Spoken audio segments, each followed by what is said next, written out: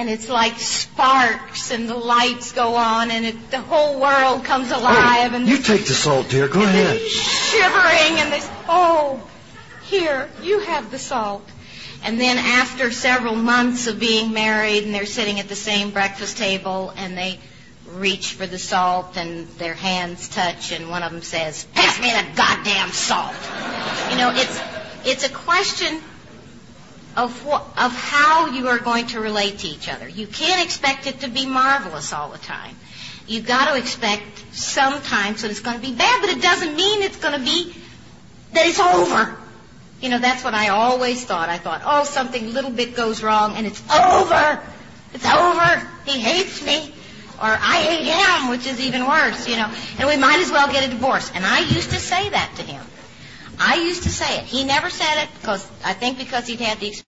But I used to say to him, I remember one time I got so mad at him. Physical violence is never acceptable. But he doesn't get physically violent. Because if he did, he'd break both my kneecaps and, string me over a wall or something. He has these visions in his head what he'd do. But he's never been physically violent, but I don't have visions. I just plant one on your kisser. And so he turned away from whatever it was that I was saying, which always makes you mad, You want to argue. You don't want somebody to walk out of the room. So I planted both of my fists in his back. And he turned around, and I knew I'd had it. Boy, I knew it. He said, "Don't ever do that again." And I said, "We just might as well get a divorce." He said, "Don't ever say that again unless you mean it." And I knew he meant it. And I didn't want to hurt him. I was just trying to get my way. Threats don't work. You don't have to let threats work. My feeling about that is, if you're threatening to get a divorce, get a divorce. Pack your clothes and get out. Or I'll pack mine and get out. I don't care. I don't want to be there. I don't want to be where I'm not wanted. And so if you tell me you want a divorce, that's telling me you don't want me. Mm-hmm. And I don't want to be there. And I'm not going to be there because I am a valuable, valid human being. And if you don't want me, somebody does. Yeah. Me. I want me. It's the old hand on the doorknob syndrome. It's somebody's always got their hand on the doorknob. I'm leaving if I don't get this. I'm leaving if I don't get that. I'm leaving if this doesn't work out. And they've always got their hand on the doorknob. Can't live like that. You cannot live without the faith, at least some of the time, and hopefully a lot of the time in your spouse or your partner. You have to have trust and faith. Okay. Each group should be autonomous except in matters affecting other groups or AA as a whole. And in that, we're talking about each partner has a right to autonomy as well, except any actions that they would take that would affect the family in a derogatory or a negative sense. And that is to say, I can't do anything that would affect Peggy in a negative way, or my son Jim in a negative way. I have to consider others before I take an action. And in considering others, then I can make an action based on that, not an action based on what I want to do. There's another thing that comes into this, too, and that is this. I don't know how you are. I don't know how Debbie is, but I have a feeling she's like me. When I have a pigeon who demands my attention, who demands my love, I retreat. It's like somebody... it's like they go, you know how kids, when you get on the phone, they always come and they go, like that, and they want, it's always when you're on the phone, they always try, and I feel like, and when they get too close to me, when they start crowding me, what they're doing is they're demanding that I love them on their terms. I can't do that. I don't know how to do that. What it makes me feel like doing is saying, go away from me. And it's like with Dick. I cannot, and I God knows I tried. Tell me that you love me. Prove it. Prove it. How can one human being do that? How can you prove to another human being you love them? If they believe it, they believe it. If they don't believe it, they don't believe it. And there is nothing that can be done in between. You cannot prove those things. You can do things that show love. Because all of these things are action. Having a good relationship is an action thing. But I cannot place myself in front of him and say, do you love me? Because I'm inviting this. He says, yes, I love you. I say, you don't act like you love me. You don't look like you love me. You didn't say that in a loving way. Then he say, what do I have to say to you to prove that I love you? I don't know, but you didn't say the right thing. I mean, it's like living with a raving lunatic. You know, he's damned if he does and he's damned if he doesn't. You cannot demand that someone prove to you that you're loved. You have to grow in the program of Alcoholics Anonymous to where you have your own feelings of self-worth, and then you will know. Because it's like when you have self-worth, it's like opening a door, and people can walk in. But if you don't open the door, nobody's going to get in. Nobody can love, nobody can prove if your doors are closed. And it's opening that. Well, you know, I think it's really very necessary not to demand anything. You know, I don't have any demands.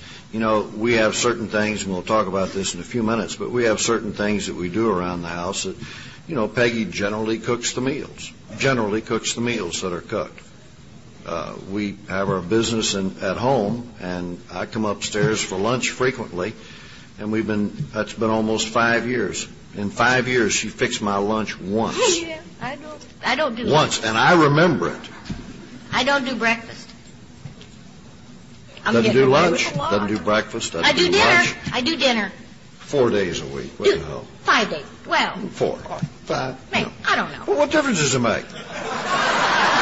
And the reason why I say that, counting? the reason why I say that is I can pour cereal in a bowl. I'm a grown man. I know how to do that. I can make a sandwich. I can warm up a can of chili. I can do that just as well as she can. I can take care of myself. The secret is that I have learned one very simple thing. I can survive without her. Thank you very much. I can. I can survive without her. Thank you very much. I prefer to live with her, but I can survive without her. If she that's important. bolts tomorrow, you know, I'm not going to say I'm going to be happy about it, but I'll tell you, it won't be long. Won't be long. No, I accept that. Hey, what am I going to do, mourn? If he were to die, I would be very unhappy about it, but I would also be okay. I'd be okay in the long run because I have you. And I remember one time when he said this to me, and I thought, I was devastated until I thought about it with my heart. He said, I love you more than any woman in the world, but loving you isn't enough. And I thought, let's see who's not enough. You know, that was my reaction inside. But I knew what he was talking about because I knew that loving him was not enough, that I had to love you. I had to love you. This is my life. This alcoholism, this recovery from alcoholism is my life. And I would have to get on with my life. You know, and that's important. It's not something we would choose, but it's important that we know we could. Let's think about it just simply on a practical basis. Just a very simple, practical, economic basis. Peggy is one person. You're hundreds. What's more important, hundreds or one? Hundreds. It's more important to love you and pay attention to you than I love her and pay attention to her. Although it goes hand in Simply. hand. Because I find that if I love you, I love him better. I don't know how that's strange, but that's true. When I'm willing to love you and go out of my way for you, my relationship with him is enhanced. It's so hard when you're selfish. That selfish, self-centered thing that I hear so many, it's always, what about me? What about my rights? What about me? And I always get this little answer in my head. Yeah, well, what about you? Because AA's taught me that it isn't me, it's you. It's you. You're important. Because somehow my development as a human being depends upon my willingness to love you. That's the way it's been. Don't humor your partner. That's denigrating. That's putting them down. You just listen to what they have to say and go on and do your own thing regardless of what they have to say, and saying, oh, sure, and then just go do your thing like we did when we were drinking. And then you come back and they say, did you do that? And you say, yeah, I did it. Well, didn't you know I didn't want you to do that? Yeah, but I wanted to do it. Why? You acted as if you weren't going to do it, and then you did it anyway. Why humor me that way? Don't humor me. Don't play with me. Don't play games with people. People don't like being played with that way. And boy, have we played games. There is not a woman in this room who does not know how to play them and play them real good. Oh! Hey, I'm only speaking from women. I know you guys do too. You're just not quite as subtle. Yeah. I think a good example of that is sex. Giving you a little reward because you're a good boy, and saying no because you're a bad boy. Yeah. The most stupid thing about doing that is it's self-denial at the same time. I mean, it's really stupid. It is stupid. What are you laughing at, John? Okay. Each group has but one primary purpose: to carry its message to the alcoholic who still suffers. I think we've pretty much covered that, because we've talked about being AA members and Al-Anon members, or not us in particular, but those of you who are Al-Anon members, being AA members first. That we have to be AA members first, and that's the message that we carry, that we are recovering through these particular principles. And one of the things that I'm reminded of in this, too, is that, I don't know how you are, but I can always find everything negative. I mean, there's not a negative thing that you do that I can't spot right away. Just right off, I mean, whether it be squeezing the toothpaste from the bottom, which I consider stupid, or whether doing it logically, which is to just punch it in the middle like I do, I've got an answer to that. You have 2 tubes of toothpaste. She has hers, and I have mine. And we have I 2 squeeze drawers. mine from the bottom. He squeezes his from the bottom. We especially got this commode built in our bathroom that has 2 separate drawers, so we can have our own little toothpaste, so we don't ever have to fight about that again. So we fight about his talcum powder. Every now and then I run out of toothpaste, and I have to use hers, and it's I almost feel dirty about it. Yeah. See, the thing that you really got to do is to recognize the good things your partner does. To recognize the good things your partner does. And tell them. Hey, that was a good meal. Hey, you cleaned up the place. You're wearing a new dress. You're looking nice tonight. It's nice to come home and see you looking nice. I shave every day. I don't like to shave. I don't like to shave any day. But I like the way it feels when I have shaved. I feel clean. I feel dirty when I don't shave. I shave because it makes me feel good. Not necessarily because of the appearance that it has or doesn't have, but it makes me feel clean, and it also gives a clean appearance to you, and it makes me attractive to you. And so I just simply shave every day. It's no big deal. I shower every day so that I'm not offensive. It's very simple. Sometimes more than once a day. And it's nice to be, just even to have I call them attaboy. It's an attaboy. It's a little positive stroke, that says, hey, you're my guy. You're okay with me. You're good. I appreciate the things that you're doing. And I forget far too often to do that. I forget far too often. I remember one time he came home and we were eating dinner, and they got through with it, and they had made some comments about it and everything, and like, this tastes funny, and what does it have, carrots in it or what, or something like that. And I said, nobody. I cook dinner every night, and nobody ever says, thank you, dear Peggy, for cooking dinner every night. So, not to be put down, he perked up and he said, I've been going to work for 35 years. And And nobody ever said to me when I came in the door, "Thank little Dickie for going to work for 35 years." And then he grinned. And I knew what he was saying. I knew I didn't need that. Do what you're supposed to do. You don't need to have credit for doing what you're supposed to do. You don't need credit for doing what you're supposed to do.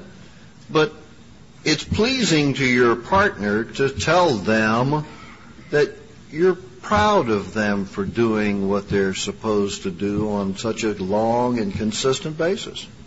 And, I'm proud of my wife because she has consistently been a good wife and consistently been a good housekeeper, consistently been a good mother, consistently been a good friend. And I'm proud of her. I really am. I had something occur to me a number of years ago. Peggy got elected to some office in AA. And this gal came up to me and said, "Well, how do you feel about that?"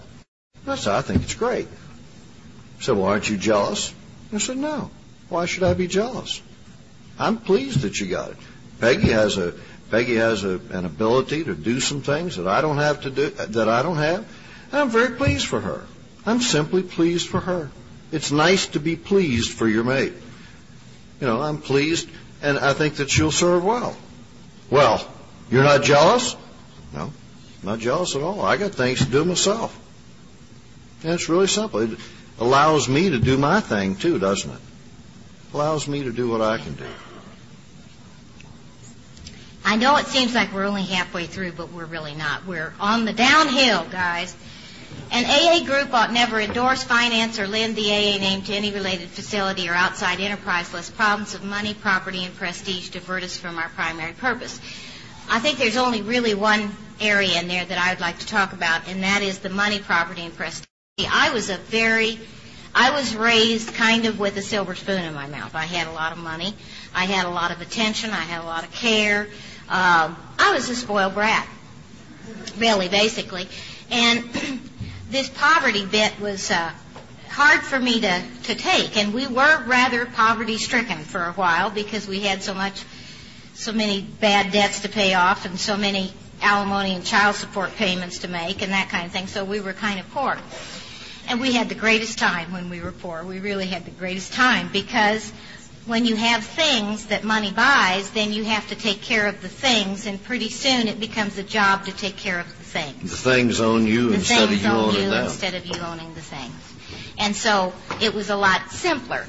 I'm not turning any money down or nothing. Don't think that. But I got into money, property, and prestige.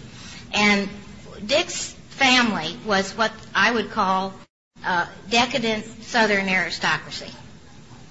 Not so much. That makes sense. Yeah, alcoholic, decadent Southern aristocracy. He has a line that goes back. His grandfather, great-grandfather owned slaves, and they had plantations, and we're not sure how the family line all came about, but well, at any rate, he was decadent Southern aristocracy. And his dad was Them damn Yankees took all the money. Yeah, the damn Yankees took the money. But anyway, his family had been reduced by alcoholism. My family had not been. And I considered myself to be better than his family. My family seemed to be better than his family. And I hate saying that because to me, that's an ugly part of me. But that's the way I felt when I first met him, was that I was better than he was. And that somehow or another, that I would put up, I could perhaps raise him to my standards. It was yucky. It was really yucky. And he taught me through his patience and through his really nobility under crisis.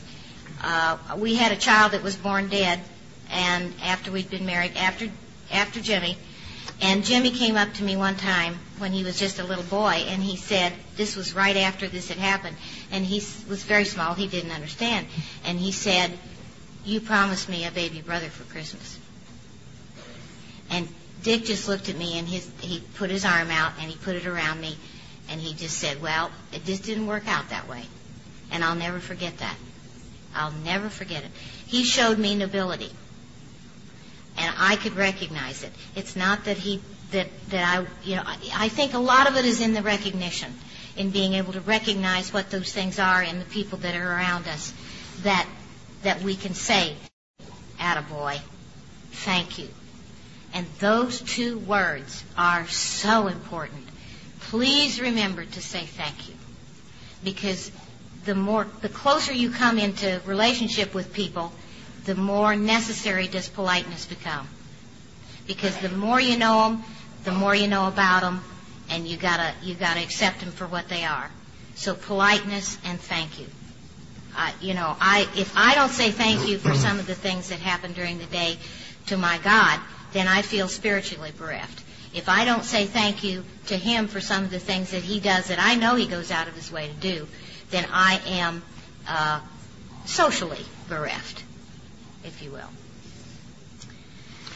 So what you have to learn to do, and what we all have to learn to do and recommit ourselves on a daily basis, is to do what's in front of you to do those things that you have committed yourself to do. If you've committed yourself to be a married partner, then be a married partner and work in partnership and work in harmony with the other person. Assist and help them, be a part of their life, and let them be a part of your life. Share your life with them and encourage them to share their life with you. And don't ever feel that because someone in your family has accomplished something or isn't something or whatever it is, don't ever feel that affects you. You know, what Peggy is doesn't affect me. It doesn't make me less of a man or more of a man. It doesn't affect me. What I do makes me what I am, not what she does. We are not reflections of each other. We are simply not reflections. Dick is very outspoken, and sometimes Jim McKernan knows it. Jim McKernan and I, and Terry Linger, we used to sit on the edge of our chairs whenever he'd say something because we knew he was going to insult somebody. He seemed to take a pride in it, and we were just mortified because we were feeling as though we were reflections of him. Somehow that was going to come up on him. And I learned a long time ago that isn't healthy, and that I have to separate myself from that because I am myself.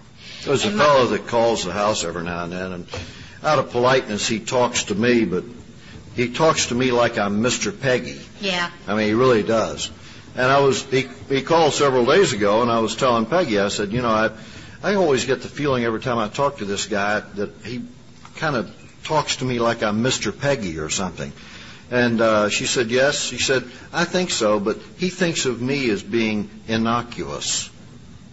He thinks of me as being innocuous, non-hostile. Mm-hmm. And he thinks of me as being hostile. So he tries to stay away. So he stays away from me, and he would rather talk to her. Innocuous wadding. Innocuous wadding over here. And I said, are you innocuous wadding? She said, no, but he thinks so. Yeah, you know better. One of the things my pigeons always get tired of hearing me say is take care of your side of the street. God, they get sick of me saying that. Because the other side of the street for people, taking care of his side of the street looks so tempting. He uses talcum powder. And I got so thrilled the other day because I found his favorite kind of talcum powder. And they hardly make it anymore. It's Minon's. So if you ever find any, buy me a Oh, God, come on. Minon's talcum powder. Square bottle, green printing. Very seldom can I found it. But anyway, the thing that irritates me, that's great. I loved it. I brought it home, bought the only thing they had in the store, brought it home. Look at here. I got, my favorite talcum powder. So I was thrilled. But he throws it all over the bathroom. He just, like this, and when you walk out of the bathroom, it leaves little feet, across the carpet there. Yeah, but let me tell you something. It's hard to when I take my T-shirt at night and I smell that talcum powder, it just smells so good. It's worth it. Like a little baby. But it's hard to take care of your side of the street when you got to walk after him and smooch out these footprints on the carpet. You're always doing that. I've never heard her say that when we're in bed, well, why don't you get up and take a shower? You smell bad. No, he never has. He always smells like mint and talcum powder. He ain't all dumb. Yep. So they get tired of me saying, take care of your side of the street. But God, it's important. It's important to keep your side of the street clean. Because, I mean, it's fun to meddle on somebody else's side of the street because it's not personal. You know, you're over there messing with their stuff. But if you're on your side, then you got to clean up your side of the street, and that's hard to do. And they don't, you know, they get tired of me saying it, but it's very true, and it's good for the relationship too, I'll tell you. Okay. Alcoholics Anonymous should remain forever non-professional, but our service centers may employ special workers. One thing I did want to say, this is so true, and I heard it just recently. I almost freaked when I heard it because, I mean, you know, you think you've heard everything, and then you hear something in a different way. It talks about being emotionally self-supporting and how you need to be emotionally self-supporting, how you need to stand on your own two feet emotionally as well as other ways. You know, I always knew how I could help other people. I always knew to help, you know, that was, I couldn't fix myself, but I wanted to fix you. I'm very Al-Anon in that way. And this lady said, and it was Mary Pearl, and she said this, and it just blew my head off practically. She said, if we insist on doing things for people that they can do for themselves, we ensure their failure to ever be able to do them. God, it just hit me like a ton of bricks, because I've been doing that all my life.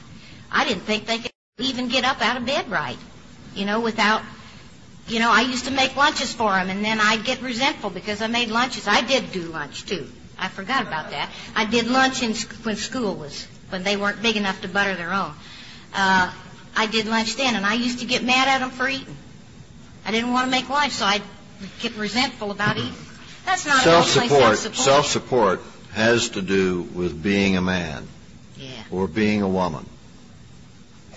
Be what you are. Don't be diminished by whatever you feel. When I'm feeling bad about something, I don't want Peggy to come over to me and say, "Oh, you poor boy," because that just makes me want to kill. It gives me a license to kill at that point.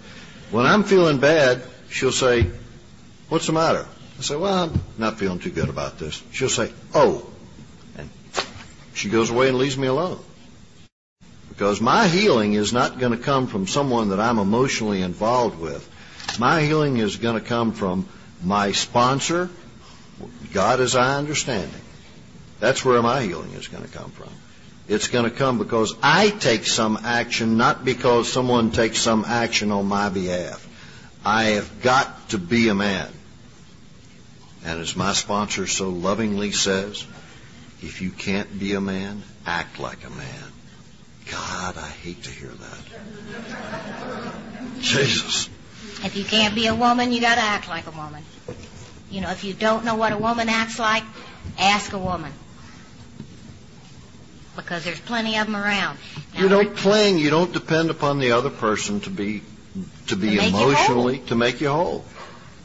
You can't. They're going to fail. They're going to fail. It's like demanding love. It doesn't fit.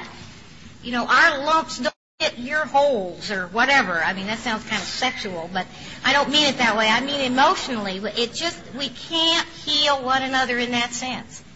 You know, we need to go outside for that. Peg read I just wanted to fill in there because we're kind of skipped over the seventh step, the seventh tradition, which is really being self-supporting, doing your thing and doing it well and doing it proudly and being proud of what you are and being self-supporting and earning a buck or two yourself so that you feel like you're making a contribution if that's appropriate. But when we're talking about non-professionalism, which is the eighth tradition, you know, I am not a professional father. I am not a professional husband. I am not a professional fixer. I am of things. You know, I can't do plaster walls and that sort of thing. I don't know how to do it. I'm not a professional. Plumbing is beneath my capabilities. Capabilities is right. He can't even get under the sink hardly. But I'm not a professional. I'm not a professional. So what does this say? What does it say? Our service centers may employ special workers. So you get an automobile mechanic for the automobile. You get a wall plasterer for the wall. You know, you don't try to do something that you can't do. I don't pretend to be able to do all things, and I can't. I can't pretend to be the best father in the world, nor can I pretend to be the best husband in the world. But I can be the father that I can be, and I can be the husband that I can be to the best of my ability. I can do it to the best of my ability. And it doesn't make me any less because it doesn't measure up to her standards, whatever her ideal. Well, you each have to have your, you've got to have your own standards based on the principles of Alcoholics Anonymous. That's basically what it comes down to. 9 says, as such, AA ought never be organized, but we may create service boards or committees directly responsible to those they serve. So I think the easiest way to put that is there are some things that people fight over they have no reason to fight over. It's like the checkbook. Find out who's better at having the checkbook. If you don't both have a checkbook, then let the person do the checkbook who's got the interest to do it and who's got the expertise to do it. Because I'm one of those kind of, Dick is the sort of person, he just says, well, if it sort of lumps out at the end of the month, it's okay. He doesn't even care how much is in there. He says, they'll let me know if there's not enough. I mean, I got to know right to the end of the month. I'll just move some rocks from this place to that place. It's no big deal. Puts it here and there and everywhere. But, okay, that's checkbook. I do checkbooks good. I don't do investments good. He does investments good. He does real good with that because he's playing in the abstract, and he's playing with big numbers, and he's not playing with $7.65, which I'm playing with. I'm better at minutia. He's better at grandiose things. Wonder why. Okay. So a family organization really has to be pliable, though, doesn't it? If we're talking about investments, I want Peggy to know what the investments are and how to handle it and so on and so forth if I'm not there. Okay? I know how to balance a checkbook. I really do. But I also know where my will is, and I know where her will is, and I know where the key to the safety deposit box is. I know how to pay the bills. I know what the process is. I know all of those things. And she knows all of those things. So in her absence, I can do them, or in my absence, I can do them. I'm going to live forever, so I better learn them. Well, maybe for another day. Yeah. But it's important that the partners, everybody knows what's going on. And communicate, for God's sake. Communicate about those sorts of things, about finances and about charging. When we were first married, we didn't have much money, and we made a deal. You don't buy anything costing over a certain amount without conferring with your partner first, period. No matter if it's on sale at that instant, and it's never going to be on sale again. Ever. No blue light specials, at Kmart, none of that. You have to confer with your partner because otherwise you'll overspend, and then there won't be enough for us. And there has to be enough for us. One of the things is, we hear this in AA and couples all the time. My car, my bank account, my checkbook, my this, my that, my... It's not, if you marry somebody, if you're with somebody, it's our checkbook, our bank account, our car, our house, our kids. It's our. If you talk that way, maybe you'll start to feel that way. Because if you talk my, that's a separation from. This is our deal. It's our deal. Okay, we got 2 more things to do and then we're done. We got carried away in the beginning, and we always do this, and we know you've been very patient. But there are some areas under 10, which Alcoholics Anonymous has no opinion on outside issues and public controversy and that sort of thing. Basically, I want to say this one thing. When you get into the heat of battle, and all of you who have been married or have a relationship have been in the heat of battle, when in doubt, shut up. I have a sign on my wall.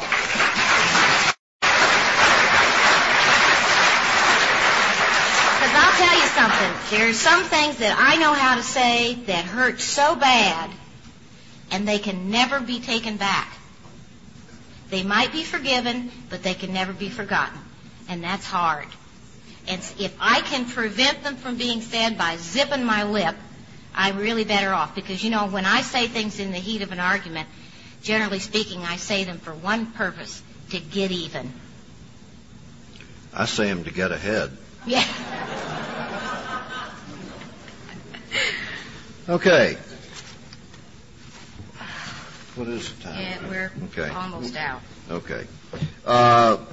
When you met her or him, whichever the case may be, it happened in a very strange sort of a way. It's not strange, it's just the way it happened. And what happens is it became a physical relationship first. And I don't mean sex when I say physical relationship, because I can go to an AA meeting or anywhere, and I can see a man that I like and a man that I admire, and hear them speak, see what they look like, see how they're dressed, see what they pay attention. I'm paying attention. And hear their voice, and like what they say, and like the tone of their voice, and I become attracted to them. And that's a physical attraction. It's a physical attraction. And if I really like them physically in that respect, then I'll go up and I'll shake their hand and I'll introduce myself, and perhaps we'll sit down and we'll have a cup of coffee. And we'll have a cup of coffee and we'll talk about things, and we'll have lunch next week, and we'll go to meetings together or whatever it happens to be. And that then is a mental relationship. And if we do this on an ongoing basis, we become friends. And that's a spiritual relationship. Every relationship between human beings is the same way. It starts out physical, mental, and spiritual. Now, if you think for a moment that if you're having a little bit of trouble in your marriage or your relationship with somebody, that you're going to heal it by talking about it, you're wrong. You heal it by being an attractive human being, a physically attractive human being, and acting like it, and touching and shaking hands, making them aware of the fact that you care physically. If you do that, and if you reassure them in the physical sense, the first thing you know is they'll start talking to you. And you develop a mental or intellectual relationship. And as you do that, you'll talk out your differences, and gradually you will redevelop a spiritual relationship where you like each other. But you've got to start out with the physical. It's just like the first 3 steps. It is the first 3 steps, which are certainly physical, mental, and spiritual. Mental, emotional, whatever you want to call it. And that can be true in courtship. It can be true in any relationship that you have those 3 elements. You can be friends. We don't compete. We don't compete. Who's smartest? Who's dumbest sometimes? Who's maddest? Who's rightest? What difference does it make? In the long run, what difference does it make? It's no Peggy does something and feels good about herself, it makes it much more pleasant for me to be around her, because she's a much more pleasant person to be around. I want her to be successful. I really do, because it makes her happy. And if she's happy, it sure makes it easy for me to be around. I want for her. I really do. I really care, and I care for her to be successful at whatever she does, because it pleases her. And if it pleases her, it pleases me. Our public relations policy is based on attraction rather than promotion. We need to always maintain personal anonymity at the level of press, radio, and film. And I think one of the things that I have assigned people that I sponsor to do, especially when they have a resentment toward their husband or something, is not to go and discuss that resentment with him, because when that happens, a lot of inventory taking goes on, and it usually ends up in a brouhaha than ever before. But I go through the standard procedure of having them pray for him and so forth, but I also like for them to do something for them and not get caught. Do something nice for them. Anything, like wiping up talcum powder, for example. Just cleaning it up a little bit. Erasing the footprints as they come out of the door. That kind of thing. He doesn't know I do it, but boy, it makes me feel good. I done a goodie for Dick. It's that kind of thing. And not get caught. Now, What if I walk by her chair and her coffee cup is there and empty? I can pick it up and take it in the kitchen. Take it and get me a cup of coffee. Or take my empty cup in there. And put it in the dishwasher. What if she gets in a rush and puts some things on the dishwasher and has to on the dish counter and has to run out? And I go in there, I can put them in the dishwasher. It's kindness and consideration. It's no big deal. It doesn't diminish me as a human being to put things in a dishwasher or to run the dishwasher or to take the dishes out and put them on the shelf. Except I don't really know where they go. Yes, you do, too. He's just kidding. He does it all the time. But, we don't have to figure out in anonymity, we don't have to figure out whose turn it is to do a good deed. Have you ever played that game? Oh, I did this for you, so you got to do this for me. Oh, I did this, I sacrificed for you. Well, you got to sacrifice. Where's my sacrifice? Come on, give me my bread. What is partnership? People get together in a partnership because of and by themselves, they are one. They're one thing. They have a partner so that they can be in joy with another person. That relationship. In joy with another person. And so in order to have joy in the relationship, you have to give. You have to give of yourself. And it's no big deal. It's really very simple. The last one really talks about being selfless. It talks about self-sacrifice in a sort of a different way. It is not having to have my rights always. That doesn't mean that I don't stand tall in the relationship. It just means that I don't always have to have my way. And thank God, because it's like Dick has said many times, if he ever really ran an AA meeting the way he wanted to run it, nobody else would come. Yeah, but I'd be there every week. He'd be there every week, but nobody else would be there. And so basically the spiritual foundation of a really attractive relationship is to think of others, to be considerate of others, to give each other a break, for God's sake. Give yourselves a break and lighten up. Thanks a lot, guys, for listening and all the rest of it.